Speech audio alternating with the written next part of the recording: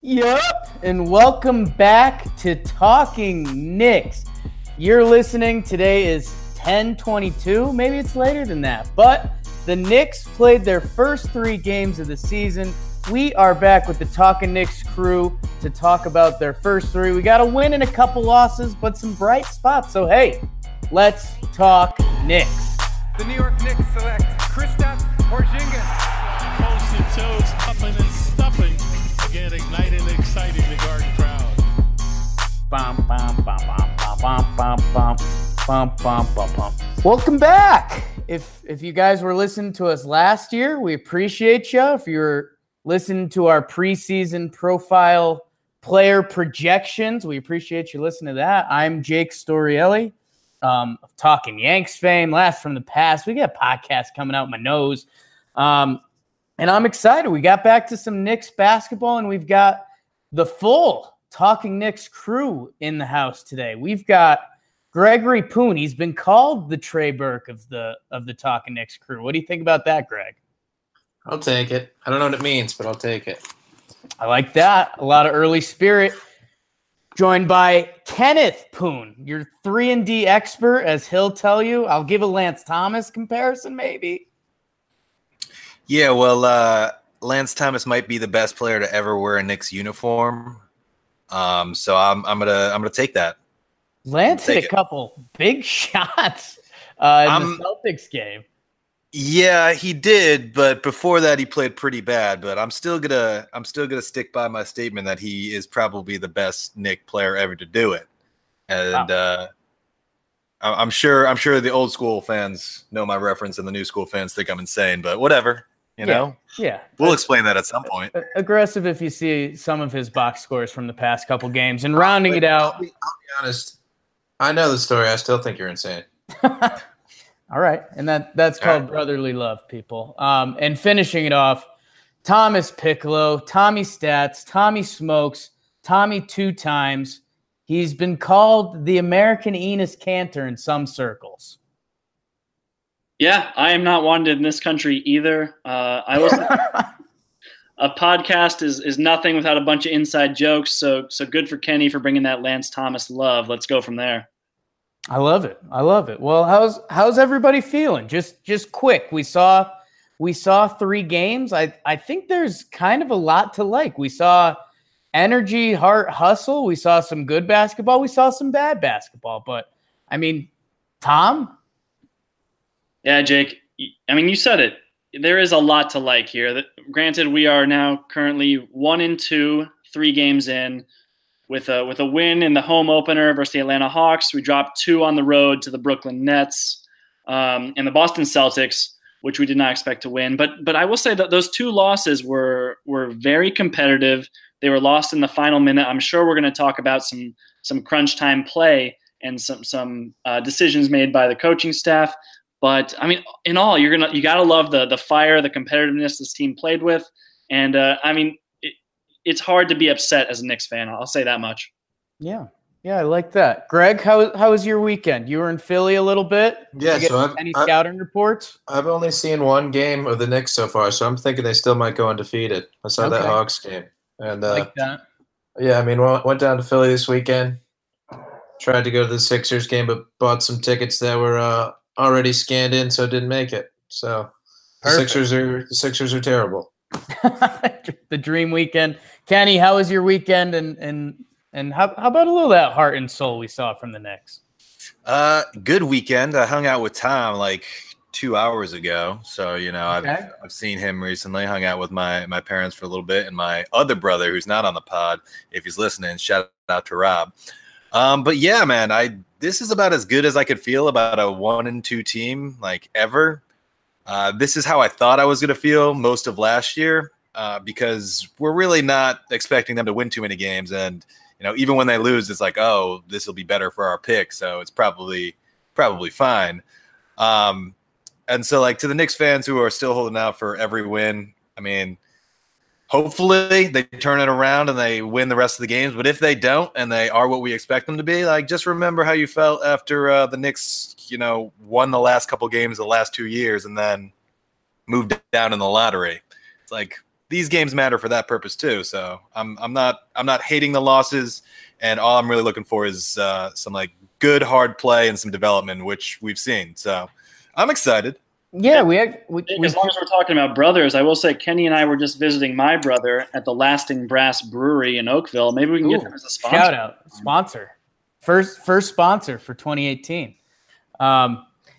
We joked about it a lot last year, but we said when the Knicks started playing for picks, ideally they play a good basketball game and then they lose right at the end, and that's what they did in the 2 losses. So doing what we told them to. Yeah, let's get into the games. You guys know if there's ever an opportunity for me to toot my own horn, I'm going to do it. And something popular from Talking Yanks was me burning the game. So I'm going to try to bring it to the basketball court. We'll see how it is. Maybe you boys will have to cut me off. But I got to say, I'm interested to see how this goes because I feel like the burn is better developed for a baseball game when, there's only so many runs and you can list them all. But that's what you think. Challenge accepted. Burn, Jakey, burn. Yeah, I'm excited. Let's do this. Kenny, you can have the first honors. Give me a little 3, 2, 1 countdown. 3, 2, 1, burn. Opening night at Madison Square Garden, hosting the Hotlanta Hawks in an October basketball game that could have serious draft lottery implications. In classic Knicks fashion, they would start by going 4 minutes without a field goal. But not only would they recover, they would put up a 72 spot in the first half, led by a 16-point second quarter by Timmy Limmy Shimmy. In the second half, the Hawks would pull within 13, but that would be as close as they'd get. ISO Zoe, Alonzo Trier drops the hammer on a highlight dunk to end the third. ISO Zoe, Mario Hezonja makes some ridiculous shots in the fourth.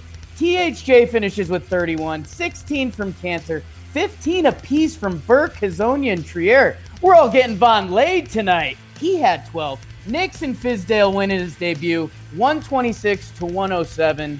Let's go Knicks. Don't tell me it stays in baseball, baby. I'm eating my words, man. That was good. That was a lot better than I anticipated.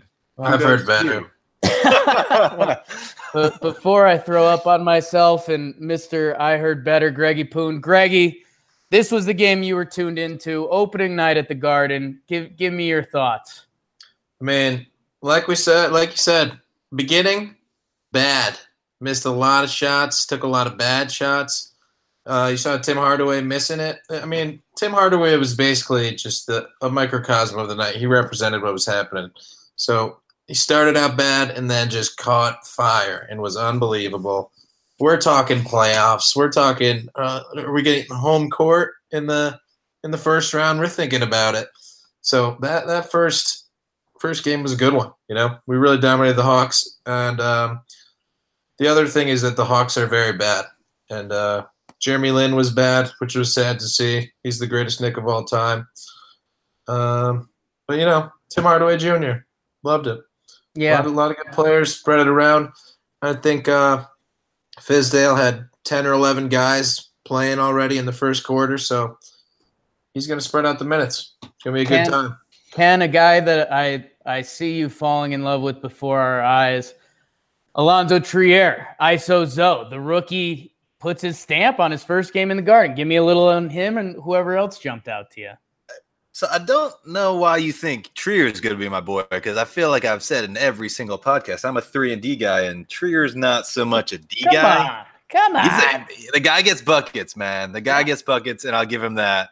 I like it when he gets buckets. That was a big-time dunk he had, and he really got the Garden energized. I'd like to see more from him on the defensive end, but you can't complain about it in that situation where he went off. He had himself a great game.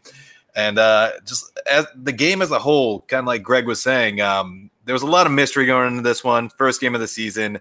We have no idea what we're getting out of this team. We have no idea what the rotations are going to be, what Fizdale is going to do, we have, a little bit of an idea of their style of play based on the preseason. But like Greg said, first quarter, 11 guys played, and the rotations were, a little bit unpredictable, but it became a little more clear the next couple of games, and maybe we'll talk about it a little bit. And I think Tom mentioned it in his article that Fizdale seems to be a hot hand guy, and whoever's playing well, that's going to be the guy that stays in the longest. And he's going to do his rotations at about the same time every quarter.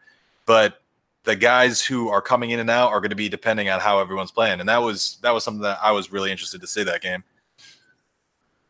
Tom, what a little hot hand? What was the box score telling you that maybe other things weren't telling you? Or you know me, I tried to steal your pick and roll stat on Twitter, but what do you have for us on this game? Yeah, I mean, I probably will go a little further into that pick and roll stat. Kenny mentioned the hot hand. I think that definitely applies more to these closer games, these last two. Luckily, the Knicks didn't have to worry about that against the Hawks. That was kind of a blowout, which was encouraging to see, that they didn't take their foot off the gas, that this team can blow teams out. That's encouraging to see.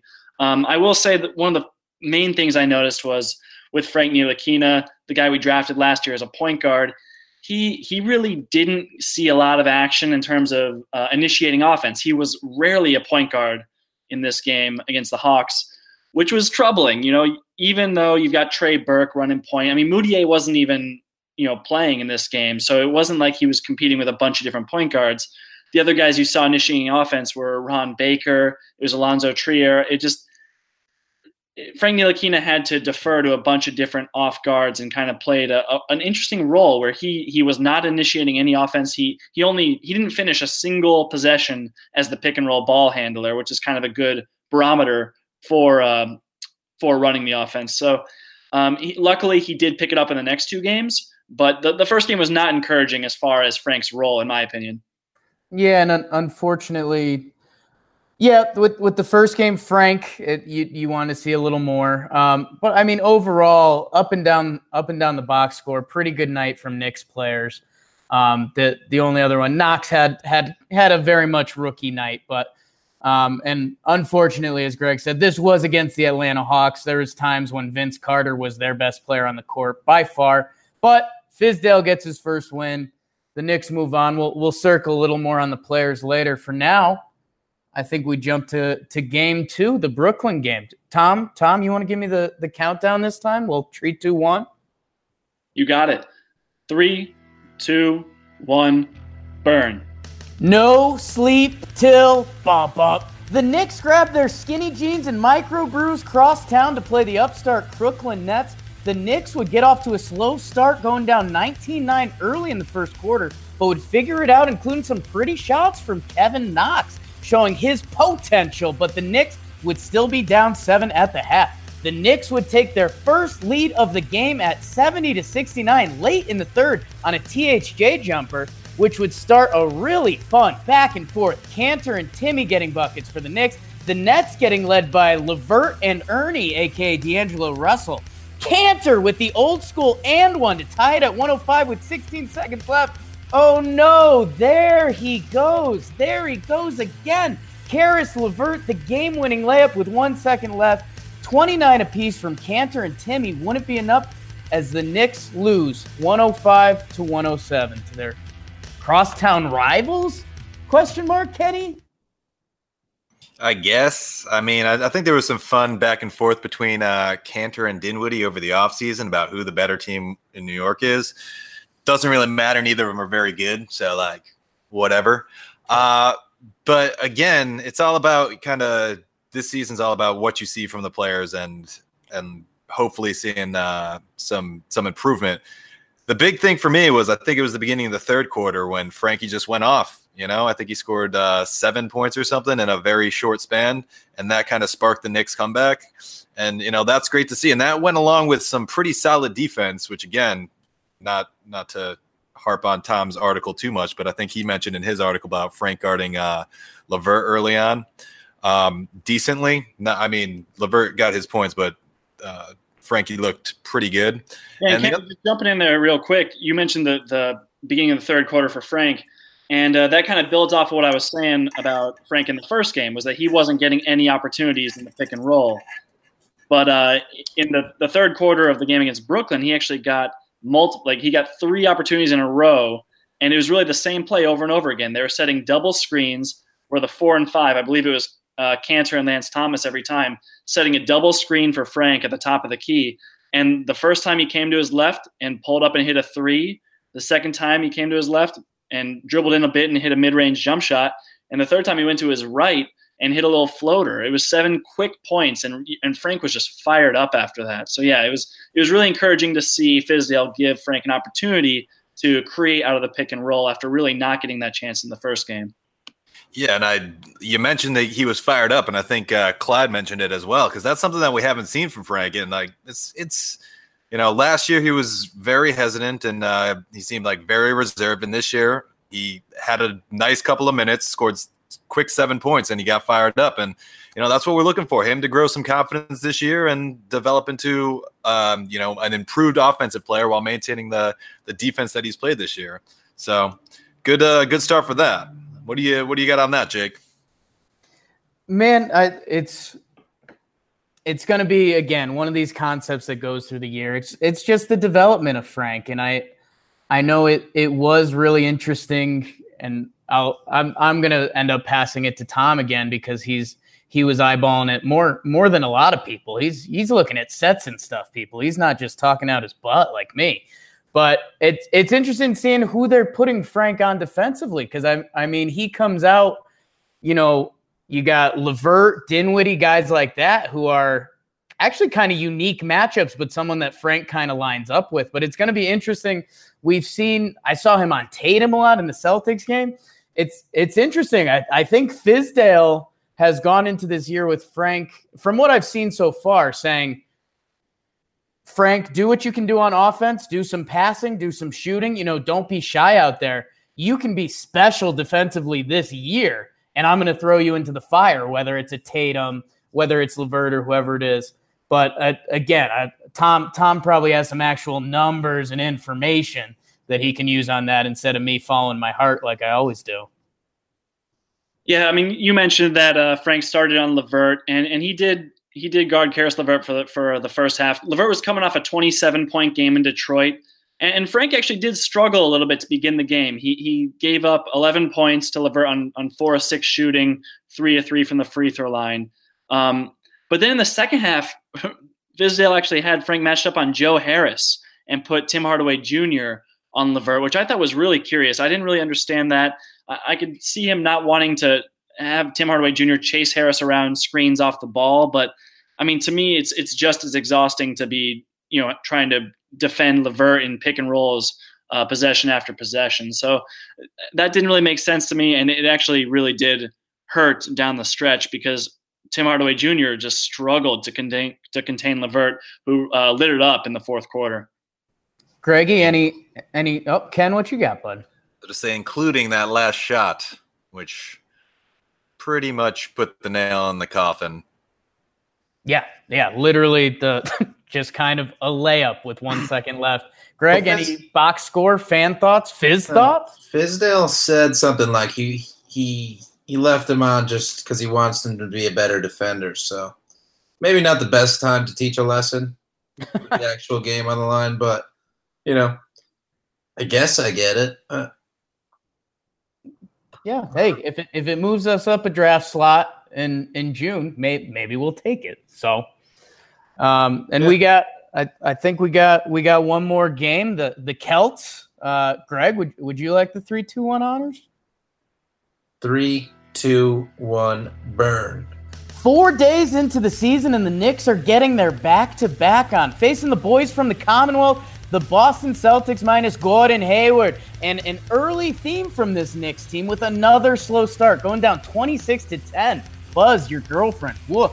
The Knicks would get the lead to 2 before the half, with, speaking of back-to-back, Damian Dotson with back-to-back threes after they were about to file a missing persons report after not playing the first 2. Down the stretch, the Garden was rocking, and we had some fun Knicks-Celts action. Lance Thomas with the big 3 to go down 1 with 50 seconds left. Jason Tatum would have 6 points in the final minute, but he'd also make a crucial mistake. He fouls Trey Burke on a deep 3 with 1.9 on the clock, and the Knicks down 3. Say it ain't so. I will not go. The first free throw lips out, intentionally misses the last one. It's the final. 24 from THJ. Another 15-point performance from Trier, but the Knicks fall 101-103. Celts win / Knicks lose ? Ken, you're hot and ready to go? Yeah, I mean, it was a good, exciting game up until that very last point. And I know I was when Tatum fouled Burke, I was kind of losing it. Although, they had just the Knicks had just missed a bunch of free throws, so like I wasn't entirely confident about him making all three. But to have him miss the first really puts a damper on things, and then makes the second and intentionally misses the third, and can't pull up the rebound. Knicks lose, but what are you going to do? It happened. Move on. 17 for 27 from the free throw line for the game. Is that good, Greg? Bad. Bad for a professional basketball team. 63%. Not particularly I think it was mostly the fourth quarter. I think they missed a bunch, which was particularly bad. And I think Clyde made the astute comment that will come back to bite you when you miss free throws. So there you go. Missing and pissing away W's. Ooh. Tom, what do you have from this game, buddy? Well, so one thing that kind of was disturbing was Frank Ntilikina's minutes. I know I harp on Frank a lot, and I will be probably all season. But he was a minus 22 in his 19 minutes, which was by far the worst on the team. The second worst was just a minus 8 from Lance Thomas at 17 minutes, Kenny's favorite player. So I don't know kind of what the correlation was. Frank actually did defend pretty well when he was on Jason Tatum. He held him to 1 of 3 shooting with a couple turnovers and just 7 points. But and so when Frank was off of Tatum, he kind of was able to get off a bit. But there was something about Frank's minutes that just didn't go well. He was only 1 of 5 from 3. He had a couple turnovers. It wasn't pretty for him. And just 19 minutes is really not what we're looking for him. We're hoping for him to get up in like the 30-minute per game range. And part of it was the fact that he wasn't playing crunch time, that those minutes were actually going to Alonzo Trier. And surprisingly, it was actually also Noah Vonleh at the power forward position getting minutes in crunch time along with Enes Kanter. That was a really surprising crunch time lineup. I'm curious to hear what you guys have to say about that. So, Tom, before we jump into the crunch time lineup, I want to take my minute to defend Frank because that's what I do because I love Frank. I think this, so I'm speaking to the choir here, but just for our listeners, plus minus, not a great stat for a single game. Over the course of the season, it becomes a little more relevant, and you get to see how teams play with someone on. In this game in particular, because Frank's minutes were limited, and because he was on the court at the beginning of the game when they went down 16, that was part of it. He did not have a lot to do with that going down by 16. I remember he was playing good defense, and he just didn't really get many shots up in that period. So I can't blame him for them going down 16, which is a big part of his minus 22. But like you said, he played solid defense. He didn't have a great offensive game. He hit a couple shots early, and then he went cold. He missed a few wide open threes, which, some of them rimmed out, but, that's basketball. Hopefully he gets the shot together. But not going to slam this guy for going for the minus 22. I just don't think that's a fair assessment. Yeah, Tom, something on the crunch time lineup. One fun thing for me. Watching Alonzo Trier and Marcus Smart go one-on-one when Trier's playing offense, I think that's both of their dream. Just ISO Zoe getting to go at Marcus Smart getting to go at ISO Zoe. I saw a little fun bump and run action there. Tom, I think something, and I don't know. I think the rotation is going to be very fluid, especially earlier in the year and with the matchups going on the court. We saw Cantor play in some fourth quarters. That is neat. I think something that needs to be said that you wouldn't see in the box score, the Celtics I think their final 2 fourth quarter possessions were broken plays. The Knicks played pretty good defense. The ball got kicked around a little bit and ended up in Celtics players' hands, which were, I wouldn't say it was even 50-50 hustle balls or anything like that. The Knicks defense made a play. The ball just ended up in the wrong place. So I don't know. I think it's one of those things. if either of those two plays, the ball ends up in a Knicks player's fan, or they make, half of their missed free throws, it's a very different game down the stretch, Tommy. Yeah, I'm with you on that. That second to last play where Jason Tatum ended up just getting a wide open dunk. I mean, that was just a freak lucky play. Walt Frazier mentioned the luck of the Irish on that one, and that was fair. The very last play when Tatum missed that wide open dunk, I don't know that I would call that necessarily a broken play. Like, he probably should have made that. That was within the flow of the offense. When he missed that dunk, they got it back, and then they really just had like a set offense again. So I think there was some opportunity for a stop at that point, but I completely understand what you're saying. Like that wide open Tatum dunk was huge, and there was very little the Knicks could have done to stop it. They were playing great defense all possession. I did notice that. Yeah, and I have two things to add. First is we saw it there in the last couple of possessions, the new rule change that goes back to 14 instead of 24.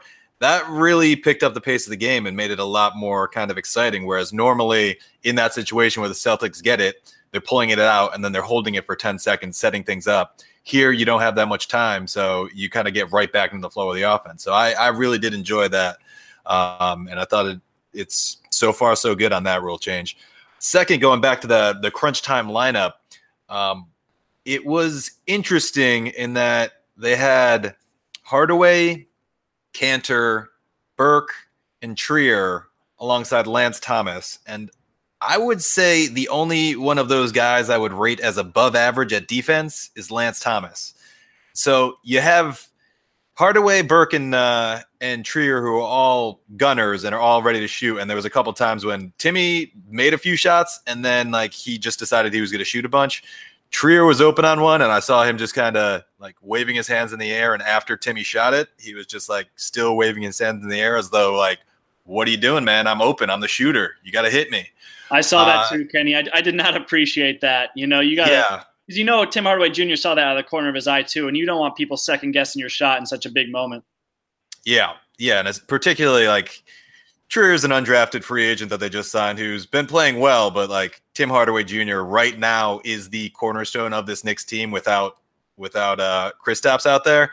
So give the man some respect. But it was just interesting to see all these gunners out there and not much defense. And like Jake said, they held up surprisingly well on the defensive end, although in the end it didn't turn out to be enough. Greggy, any closing thoughts from Philly when you were getting chocolate wasted with your college buds? I have no idea what happened in this basketball game. But the 76ers Magic game was crazy at the end. That's true. And that was talking Sixers. I think before we go on, I think we just got to you gave a little bit of love to Dame Dot and Vonleh, but we just got to say those guys played good games. So that's all you need to know. Maybe someone will bring them up later. We don't know, but I just want to mention that those guys played good games. Yeah, Dame Dot, that was great to see. After a couple DNPs, he came in and did his thing. I thought there were a couple moments on defense he looked a little lost, but you can also somewhat blame that on not playing. But let's jump to award. Talking Knicks award. This is another theft from Talking Yanks, but just a little fun, giving the guys some love, some of the guys you missed along the way. I'm going to bat leadoff again because my on-base percentage is off the charts. I'm giving the Charles Oakley Light Award. And I think this is a no-brainer if you've been watching the games. But I'm giving it to the man Ken just brought up, Noah Vonleh, man. And there's nothing flashy about it. He's averaging 7 points and 9.7 rebounds in the first 3 games. And what's he shooting from the field right now? He's shooting I had it in front of me. 70%, which pretty good. That's going to have you in league leader category towards the end of the year if he keeps up that clip. But we should have him shoot every shot.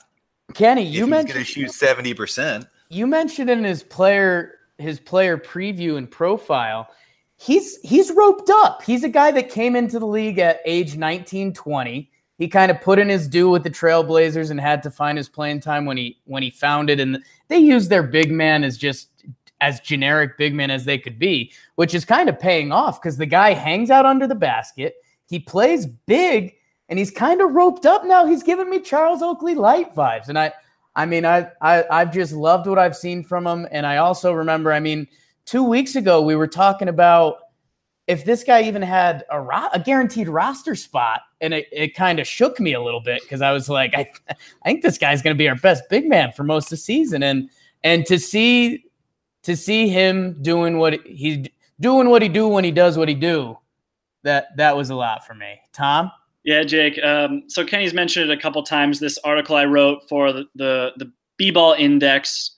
It's called Knicks Buzzer Beater. It's 3-2-1. It's 3 observations, 2 questions, and a prediction.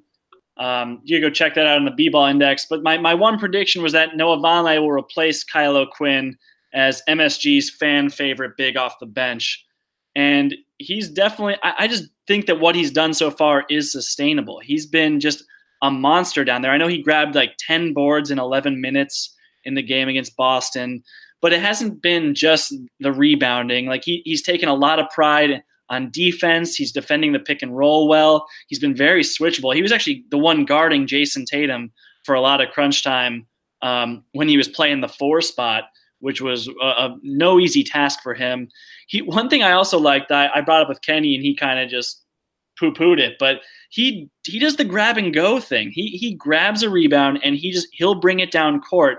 And there was one play in particular that I liked a lot where he kind of got it across half court before Boston's defense was set up. He did a little dribble handoff with Dame Dot and set a screen, and Dame Dot got a wide open 15-footer. And it'll be interesting to see what he can do going forward with that skill set, because it hasn't really amounted to anything so far, but you could easily see that turning into highlight dunks or some playmaking in transition. I've really enjoyed what I've seen from Vonleh, and I mentioned before in a different pod, I have his game-worn jersey basketball card. I'm really hoping for him to pop off. Tom, my favorite thing you said there was the sustainability, because none of it was fluky. It wasn't like Vonleh ended up with the ball in the post with 3 seconds left and was taking fadeaways. He was in the right spots. He was rebounding.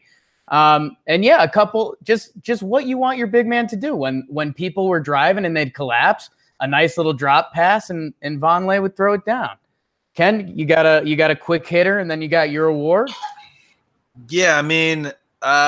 To defend myself and give some context to what Tom was talking about when I was poo-pooing him, as he said. And first off, I love what Vonleh is doing, but when Vonleh brings it down and then dribbles it up court, usually what he'll do is he'll just pass the ball to the guy at the top of the key and let them start the offense. So he wasn't really doing anything with those possessions, was my point. Although Tom mentioned an instance where he did do something with it and create positive offensively, but like to see him do more and get in there and throw down a dunk or something. I don't know. And second thing, if we're gonna talk about Charles Oakley, you better put some respect on that name. Until Vonleh punches someone in the face, I'm not ready to call him Charles Oakley. I will stick with what Tom said and call him Kyle O'Quinn version 2.0. Lot of poo-pooing and a lot of face punching for the first pod of the year. Kenny, who is your first award? So, I guess I said maybe someone would bring up Vonleh and Dotson before, and my award is Where'd You Come From award, which is Damian Dotson, who was the only player who didn't play in the first game besides Courtney Lee, who was injured. And I'm pretty sure he was the only player who didn't play in the second game, besides Mitchell Robinson and Courtney Lee, who were both injured. So, he comes in after an injury to Kevin Knox, which I don't know if we talked about, but maybe we should have talked more about. But Kevin Knox goes down, so it gives Dame Dot a minute to get in. He gets in. He hits a couple big threes. He plays some solid defense, and he's playing fourth quarter minutes all of a sudden. It's like, where'd this guy come from? But it goes back to, the playing the hot hand thing that we've talked a lot about, where Dame Dot comes in, he does well, and all of a sudden he's playing meaningful minutes. And he played 22 minutes and 21 seconds, which is more than Lance Thomas, more than Frank, more than Ron Baker, who, was apparently out there. So, like, he played a lot of minutes, and he did well in those minutes. So it'll be interesting to see, is he going to keep playing these minutes? Did that game get him kind of bumped up the rotation a little bit, or what's going to happen there? Or is this just kind of a fluke incident where, Knox got hurt and we needed someone else to come in? And just kind of my closing thing on Damian Dotson is, eventually with Trier on the roster, we're going to have to find someone else to cut. And it looked for a while like it might have been Damian Dotson because he was the only guy not playing. But now it's like, I don't know who's going to be the guy that's on the chopping block. Yeah, it seems you can throw the term player coach out there easily, and it can mean a lot of things. Is it just a cool guy? Which Fizdale has that going. He's got good energy on the bench. It also seems like he's going to empower guys. If he's going to throw you in, he's going to throw you in and give you some run, especially if you're hot. Greggy, any Dame Dot quick hitters or just a little jab to the gut at Ron Baker or anything like that? No, I'm coming around to Ron Baker, mostly because he just plays a bunch. So I can't just be unbelievably mad. And then I don't know if you guys saw his Instagram. Someone commented and was like, "Hey, you're the worst player in the NBA. You're wasting a roster spot." And he just commented back and said, "Thanks." It's hilarious. Like we've always said, we don't love watching him play basketball, but we want to hang out with the guy. Yeah, we like sure. Ron. He wrote a kid's book. How bad could he be? Yeah, and I bought said kid's book. How is it, Greg? Did you finish it? What page are you on?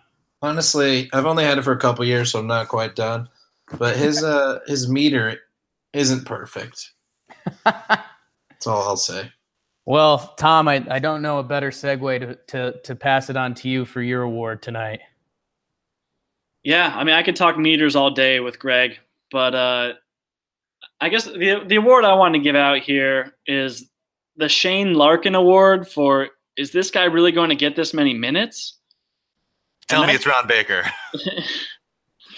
It is Ron Baker. Wow. It was segues. That is a perfect segue. But I mean, really in that first game where I mentioned Frank he finished 0 possessions out of the pick and roll. Ron Baker got a couple. And not just that, but Frank was actually passing the ball in the backcourt to Ron Baker to let him facilitate the offense. And it was almost too much to watch. I couldn't handle that at all.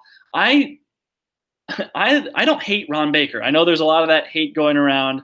I appreciate how hard he plays, how much effort he expends on defense in particular, but that it doesn't justify a few things. It doesn't justify his contract with the player option, and it doesn't justify how many minutes he gets, especially over guys who are supposed to be cornerstones of the franchise like Frank. And so, if Ron Baker's playing some garbage time and maybe even just a couple spot minutes here and there to inspire guys almost in like a Rudy type of role, I can get behind that. But actual meaningful NBA minutes, I do not think belong to Ron Baker. Yeah, and that's I loved what you said at the end there. A lot of Ron Baker hate comes from things out of his control, like his contract. I'm sorry, I would have taken the money too. A little Jacoby Ellsbury light situation going on there. I see you ready to go, Ken, and I see you too, Greg. Ron's always a fun topic. I mean, I'm with both Greg and Tom. Like, I turned around on him a little bit after seeing that Instagram comment because, like, I have nothing against the guy. Like Tom said, I appreciate how hard he tries. I don't think he's a great basketball player. I think he's a very solid defender. But in the first 2 games, he was the second guy off the bench. And it's like, I don't know if he's that good. But, he tries hard on defense. I don't know that I want him. You know what? To be honest, I would be much better with him in the role that they have Frank in, where like they put him over in the corner and they don't really let him do that much on offense half the time. Like if they did that to Ron Baker and just had him play defense, I think I'd like him more. But that's not what they're doing. They're just giving him the ball and letting him run point, which is a wild thing. But I digress. Greg? Yeah. The thing is, when you're on Nick's Reddit's really the problem with Ron Baker, because you say anything bad about him and they tell you he's the best player ever. But then they say stuff like, if he can make shots, then he'd be good. That's a big if, you know? If I could make shots in the NBA, I'd be good. And then people say, like, you know, you got guys like Marcus Smart, Roberson, Patrick Beverly, who aren't great offensively, but they just play defense. But, like, he's not any of those guys. He's not even close to being on their level. So, good guy, bad basketball player. Man, I saw a few plays where Ron Baker just gave up straight line drives to guys right to the rim, and I was like, "You're supposed to be the defender. What's going on here?" So he like we said, it's not a lack of effort. It's not a personality thing, but you know, he's just not good. He's not talented enough. He's not good enough to be a rotation NBA player. It's not his fault. He shouldn't be telling Fizdale, "Hey, play me less." It's just hopefully over time they see his role for what it should be. And you know, Knicks Reddit does kind of make it seem like if you don't appreciate Ron Baker, then you're just not sophisticated enough to understand what the intangibles he brings to a team. But he could bring those intangibles behind the scenes. Let those keep those in the locker room. He's not bringing enough on the court to really justify his presence on it. Yeah, and I don't want to draw too much from my personal experience, but it seems like there's a little bit new coach. I'm going to give the guy who hustles a lot a couple minutes just to show the guys that stuff actually pays off. Which again is fine. You know, we'll see how the Courtney Lee stuff plays out. But like Damian Dotson, it just seems like that guy has the potential to be a quality role player in the NBA. And the other thing that's just scary is, you know, Ron Baker does hustle and he can play some defense on the right matchup. But him playing point guard on offense, I mean, it's frightening a little bit. But we'll see how that plays off more. And hey, maybe if we are playing for a pick by the end of the year, give him the minutes. Yeah, Jake, real quick, you brought up Dame Dot, and I will say he played great defense himself. Like, he was kind of considered an offensive option primarily last year, but I know when he was D'ing up Jason Tatum, I felt much better about that than when even when Lance Thomas was on him. Like, Dame Dot, first of all, we talked about Vonleh getting roped up. Damian Dotson got himself in the weight room too, and he's got a big body, and he used it too. He was very strong defensively against Boston, and I'm interested to see where that goes. He wasn't with him shooting in the gym. Greggy Poon, our final award tonight. What do you have, Brother Nature? My award is what is happening right now, and it goes to the one and only Mario Hezonja. Yes, thank God. This guy is something else. I don't know. I watch him and I say, what is happening right now? You know, that first game when the Knicks beat the Hawks, and he just came in, and they were winning, and he was just throwing the ball at the basket. Just, Kobe for three. Just that fourth quarter, he like scored a bunch of points, but he also threw up the most ridiculous shots I've ever seen. And when it's going in, I'm sure it's the most fun thing ever to watch. But when that's not going in, I can't imagine watching it. So it'll be a exciting season with Hezonja. And the one thing I said was, during that fourth quarter, I texted you guys and I said, now I understand that between the legs fast break that he did on the Magic. And I don't know how to feel about it. And that's exactly right, because the guy is so unpredictable, it's ridiculous. Like, there'll be times when he looks like a very good basketball player. He'll go and make a basketball move and like make a pull-up jump shot. And then there's other times it's like he's just going way too fast and like just going crazy. We're UConn guys. I don't know if you guys remember Doug Wiggins. He was a little bit like that, where he was just like, he's out there just trying to go way too fast and like throw things at the rim and, you know, get down to the other end of the court for like a layup, but there's five guys there, but he's going to go for it anyways and try to lay it in over them and just kind of throw it as hard as he can off the backboard. And like, there were a few times where he did that. I was like, I don't know what's going on, man. But if you could string together your good plays and just do that for an entire game, you would be a very good NBA player. Yeah, it definitely feels like there's going to be Hezonja nights. There's going to be a couple nights when those shots are dropping. And Tom, I think, 2018, you can get mad at people for pretty much anything you want. And I think some people might say this is like racist, but it looks like he grew up playing basketball in another country. And I've said the same thing. Like Cantor's offensive rebounding is so special, and I think it's almost tied into that as well. And I think you could say the same about Hezonja's offensive game. I think we just lost Lasting Brass as our only sponsor. Sorry, Lasting Brass. No, but I mean, I will say Hezonja does play with just the least amount of conscience I've ever seen. Like, no one cares less about what other people think about them than Mario Hezonja. He's kind of a basketball sociopath. I think that's how I'd put it. I mean, he will just jack up shots with no regard for what anyone else would think. Like, why? But at the same time, he made some buckets. He got the crowd into it. I feel like MSG is going to embrace him a little bit. Just that brashness, that irrational confidence. I think he's going to be well received until he's put into a position where it matters, and then I think everyone will turn on him. It'll be like a Greek tragedy. I'm waiting to see the Hezonja off the backboard pass to someone who shouldn't have a off the backboard pass thrown to them. Ron Baker. Yeah. That'll be way too entertaining for me. Because like I said, we're not playing for much right now. So right now it's entertaining, and I can't imagine what's gonna happen like moving forward. Like he's gotta settle down a little bit. But right now I kind of love it. And he was pulling down boards too. Like I feel like he had 9 or 10 boards in one of those games. Like I mean, he was plus 14 in that Hawks game, which they won by 19. So was a lot of the team, yeah.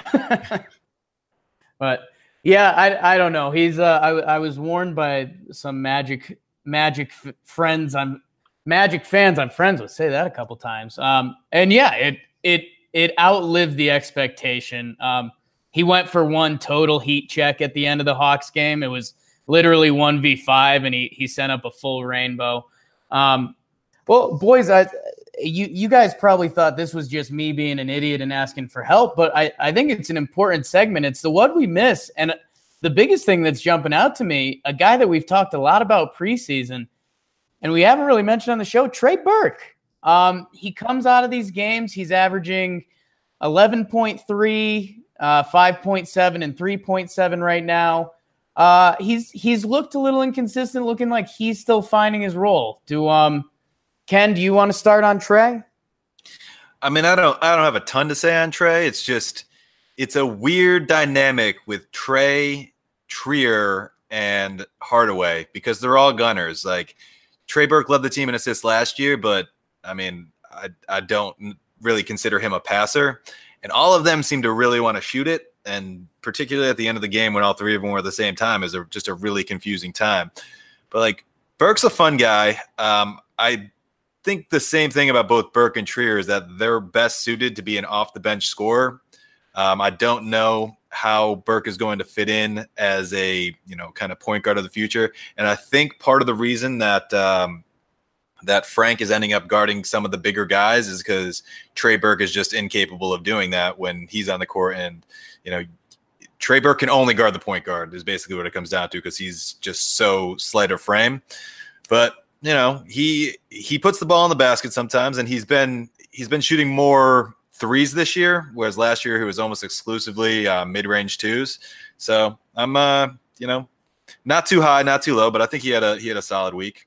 Yeah, Tom, am I misreading this? Am I overthinking it? Because actually, if you look at the box scores, I mean, he had a pretty good game against the Celtics. He had a 11, 9, 3, 2 steals. Went 0 for 4 from 3, but that is what it is. And then in the Hawks, he had a nice night too. 15 points, 4 and 3. He struggled a little bit against Brooklyn, 3 from 11 from the field. But what did you see from Trey? Well, and I hate to go back real quickly about Mario Hezonja's rebounding. His game high was just 3 rebounds. I felt compelled to fact check that because I don't remember him grabbing that many boards. Must have been a preseason game. My bad. It felt like 9. No, I bet it was 3 flashy rebounds. He let you know They were he good was getting ones. the rebound. he was No, picking hold his on. night. You know what it was? I think because now I'm remembering back. I think either one of the announcers, maybe it was Clyde, said that he had just pulled down his 9th rebound. And I think it was actually someone else who pulled down their 9th rebound, and he just gave it He just said Hazonia, and throwing Clyde under the bus, Ken. I remembered this at the time, and I looked into it. I was like, that can't be real. And then sure enough, it wasn't. And then I completely forgot that I looked into it and it wasn't true. Well, I'm glad I fact checked it real quick. Just going back to Trey Burke, though, Burke is leading the team in assists by a wide margin. He's actually got 17 assists through 3 games to just 3 turnovers, which is really impressive for a lead guard, lead ball handler. I remember we posted something about him on Knicks Reddit and saw some criticism that he was just very much a shoot first guy, and he wouldn't pass the ball unless he knew it was going to result in an assist for him. But there were a few plays I remember thinking like, oh, that's not true at all. Like he actually does have good vision. He can set guys up, and Kenny and I talked about it a little bit before at Lasting Brass Brewery, but I think Burke is the best passer on this team. And I think he's got the best vision, and he can penetrate the best and sort of draw defenders to him, opening other guys up. So I think as far as playmakers go, Burke is our best option. And, when the Knicks are in contention a couple years down the road, that won't be the case. Hopefully Burke is like your 4th best playmaker coming off the bench as sort of a spark plug. But at this point, he's the best that we've got. And just a quick comment on what Tom was saying about him being a good passer is he did have one absolutely ridiculous pass yesterday in the Celtics game to Enes Kanter that I had no idea how he slipped it between 2 defenders, but he slipped it between 2 defenders to Kanter for a layup, and I was like, all right, maybe this guy can ball a little bit. That was definitely the play I was thinking of, so hopefully he had other ones like that. And let me say, Lasting Brass Brewery Company is refreshing on a hot summer day, and I just love to drink all of their beers. No, it will be interesting to watch with Trey. It is kind of funny on defense. This is the stuff we miss section. Might be a wild stat to look back on. The Knicks had 3 turnovers against Brooklyn. I think they only had 1 in the second half, and they still lost the game. So that's where it's a little touchy for me, because that's extremely impressive, but also a little shocking that you could lose a game against Brooklyn while still doing that. Yeah, that's pretty wild, especially because I heard that stat and I didn't give it too much thought, but now that you're mentioning it, especially since this is an extremely young team, and with extremely young teams, you would expect them to turn the ball over, but 3 turnovers is absolutely ridiculous stat. Yeah, and that's again, we talked about Frank playing timid in the first game a little bit, and hey, maybe Fizdale's really drilling the control the ball stuff. I know every coach does, but yeah, I mean, talk about a wacky, weird stat of the week brought to you by Lasting Brass Brew Company. No, I think quick around the horn, because another guy we didn't talk about a lot, Kevin Knox. He had a lot of misses the first night. He showed the flashes though, and I mean, that's all I'm looking for, right? Question mark, Ken? Yeah, I mean, the first night he struggled shooting, but they were up by so much it didn't matter. The second game against Brooklyn, he played a big part in the fourth quarter. Again, going back to the hot hand, he was playing well. They left him in. He hit a big 3 to tie the game, and he was pulling down rebounds, and he was playing solid defense, and that's what you want to see from your rookie first round pick, and it was good stuff. Tommy, Greg, any closing thoughts or Knoxy thoughts?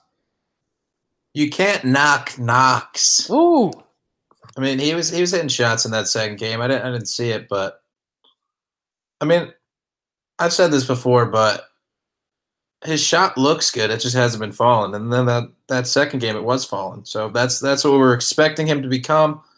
We'll see more of that in the future, and get well soon. Thomas, I think you're close to the close. What do you, Knox, or any final thought from you? Yeah, I mean, Knox against Boston he was awesome. I think he finished 7 of 14 from the line and 3 of 4 from 3, 0 turnovers.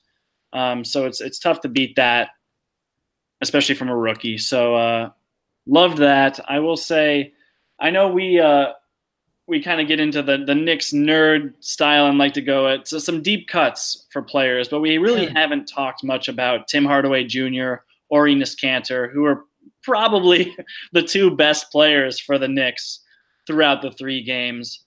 We talked a little bit about them. I know you burned about them, Jake, but I mean, Tim Hardaway Jr., he kind of went off. He was averaging close to 30, I think, through the first couple. And, his efficiency was a little hit or miss. He had some defensive lapses, but he was definitely aggressive. He was definitely our go-to guy down the stretch. Whenever we needed a bucket, he was the guy we were looking to.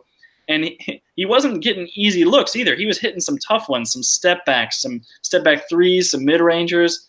But he managed to hit when they counted for the most part, and I think that was really impressive. They kept cutting to his father and saying how proud he would be, and I think that's right. Yeah, Tom. So 28 points per game last week, and I know he had 29, or he had 31 in the first game, 29 in the second, which gives him 27 in the third. Is that good math? There's no way to do that math. Forget that. Move on. No. Yeah, I'm going to move on. But he, like you said, he was hitting big shots, particularly in the Celtics game. He hit a couple straight threes that really got the crowd going. And then, he took 2 more heat checks and he missed them, and things kind of went downhill from there. But the guy's a streak shooter, and when he's on, it's very exciting to see. But so against the Hawks, he started out 0 for 4, I want to say. And then he went 8 for his next 8. And including a bunch of threes, and then he closed the game going 2 for his last 10. So it's like, this guy's a streak shooter, but if you can find a streak long enough in the middle of the game, all the numbers average out and it looks good. So just keep doing what you're doing, Timmy. Yeah, and I'll give Enes his love. I mean, he's averaging 21 and 12 right now, 2 assists. Yup. Playing in the fourth quarter, and Tom, you said it eloquently enough during the Brooklyn game. If he's going to be that efficient and productive on offense, then you play him. It's worthwhile. It's almost net a win. He's been doing his thing, and I think most importantly with Kanter is that you go through the offseason and you start looking at advanced stats, and you look at his contract and you're like, oh, we could sign this guy and he can't play defense, blah, blah. When you see it right with Kanter, it's awesome. It's awesome. The things he can do around the bucket is super impressive. And with Timmy, I think it's important to note, he's got a lot of volume going right now. But a couple numbers to watch. In the past week, he's had 6 free throws per game, shooting 94%. And on 9.3 threes, he's shooting 39%. So if he can keep some of those numbers, it's tough to walk away that Tim Hardaway is going to average 28, 4, and 3. Although in my player profile and projection, I did say some nicer things than you gals. But if he can keep that 3-point percentage up, go to the free throw line and make those, he's going to be a solid player for us. And I think, a lot of people poo-pooed, there's that word again, his contract. I get it. You can do a lot of different things with money in this league, but there's still a chance. This guy's 26 that he could really be coming into his own. Yeah, and Jake, you said hopefully he keeps up that 39% three-point shooting, and obviously, hopefully he does that. But he shot 31% from 3 last year, so that's why our negativity was as such. Thomas? Talking about Kanter real quickly, it was nice to see him step out and hit a 3. Maybe even a 2. I think he just hit 1, but it was nice. Just the 1, but that was encouraging to see. I will say, when you're watching him cook, it can be very impressive, and so you have to kind of remind yourself, why isn't this guy a perennial all-star, and why isn't this guy, why did he not get any fourth quarter minutes last year? And so I did go through the crunch time minutes against the Brooklyn Nets, and a major way that Brooklyn was getting their buckets at the end of the game was putting Kanter in pick and rolls. So D'Angelo Russell was being guarded by Trey Burke, and they'd have Jared Allen come up, set the screen for him. On the first play, it was such a big play, too. And Kanter he was up towards the three-point line. He wasn't low in a defensive stance, and Russell just blew right by him for a wide-open layup to go up 1. And then the very next possession, they ran the same play, and this time Cantor was like trying to learn his lesson and was off a little bit. He had a foot in the paint to try and protect the rim, and D'Angelo just pulled up for an uncontested three.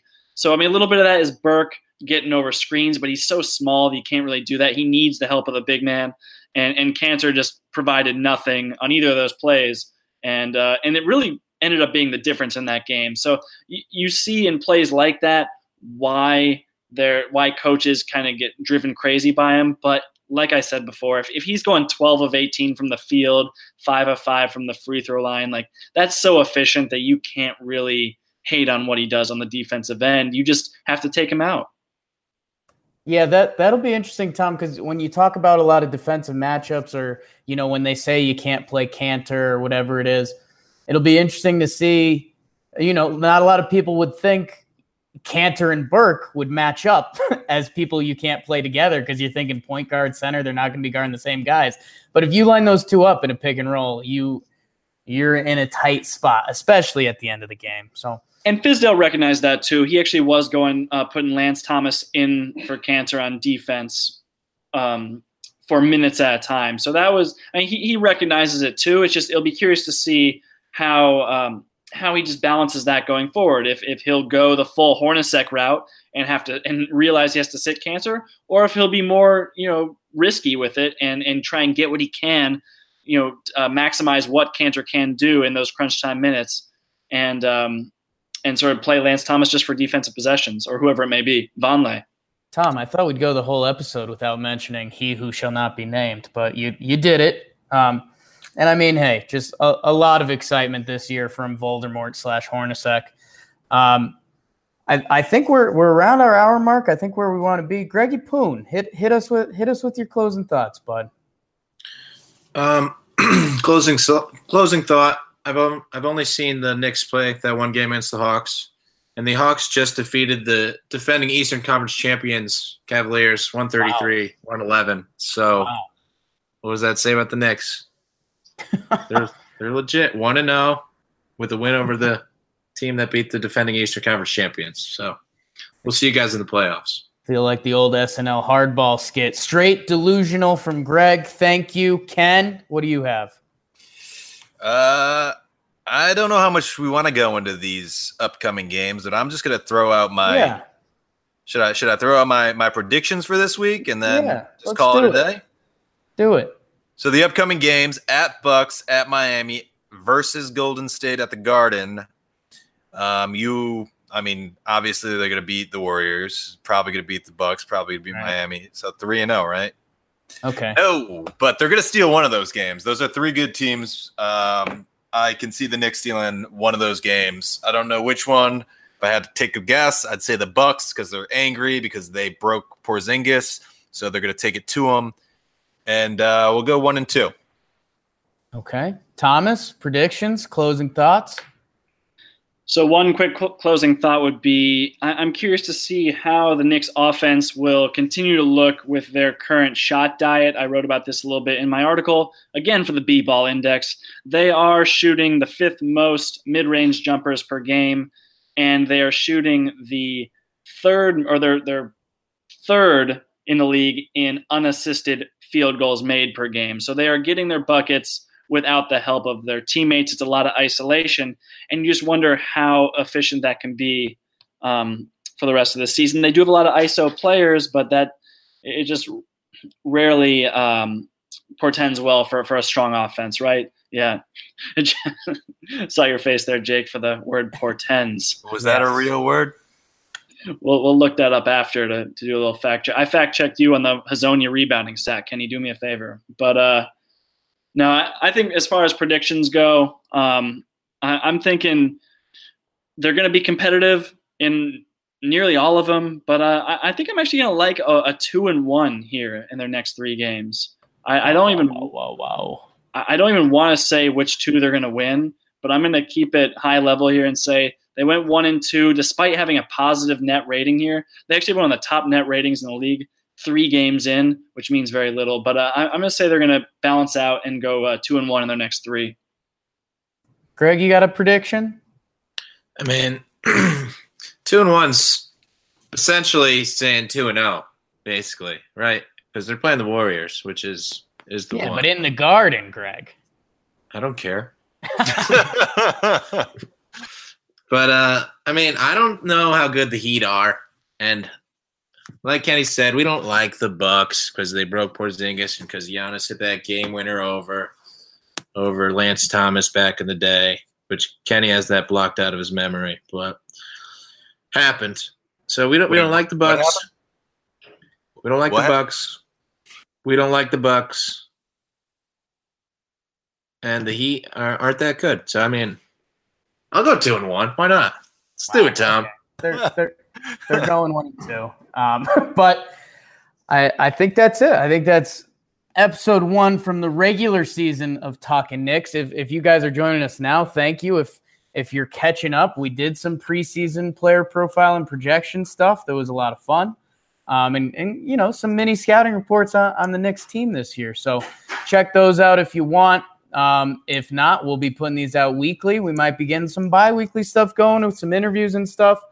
But thanks for tuning in. If you could give us a 5-star rating, we really appreciate you. And we'll be talking to you guys soon. And check us out at, what is it? The @Talking Knicks Pod on Twitter. Talking without a G, Knicks Pod.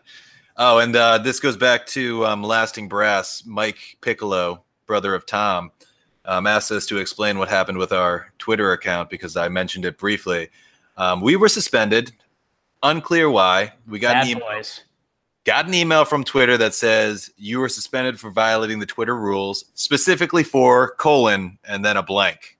So we've been trying to get back on, but they haven't let us. So now we have the new account that's hopefully temporary, but follow us there. And if it gets switched over, we'll let you know.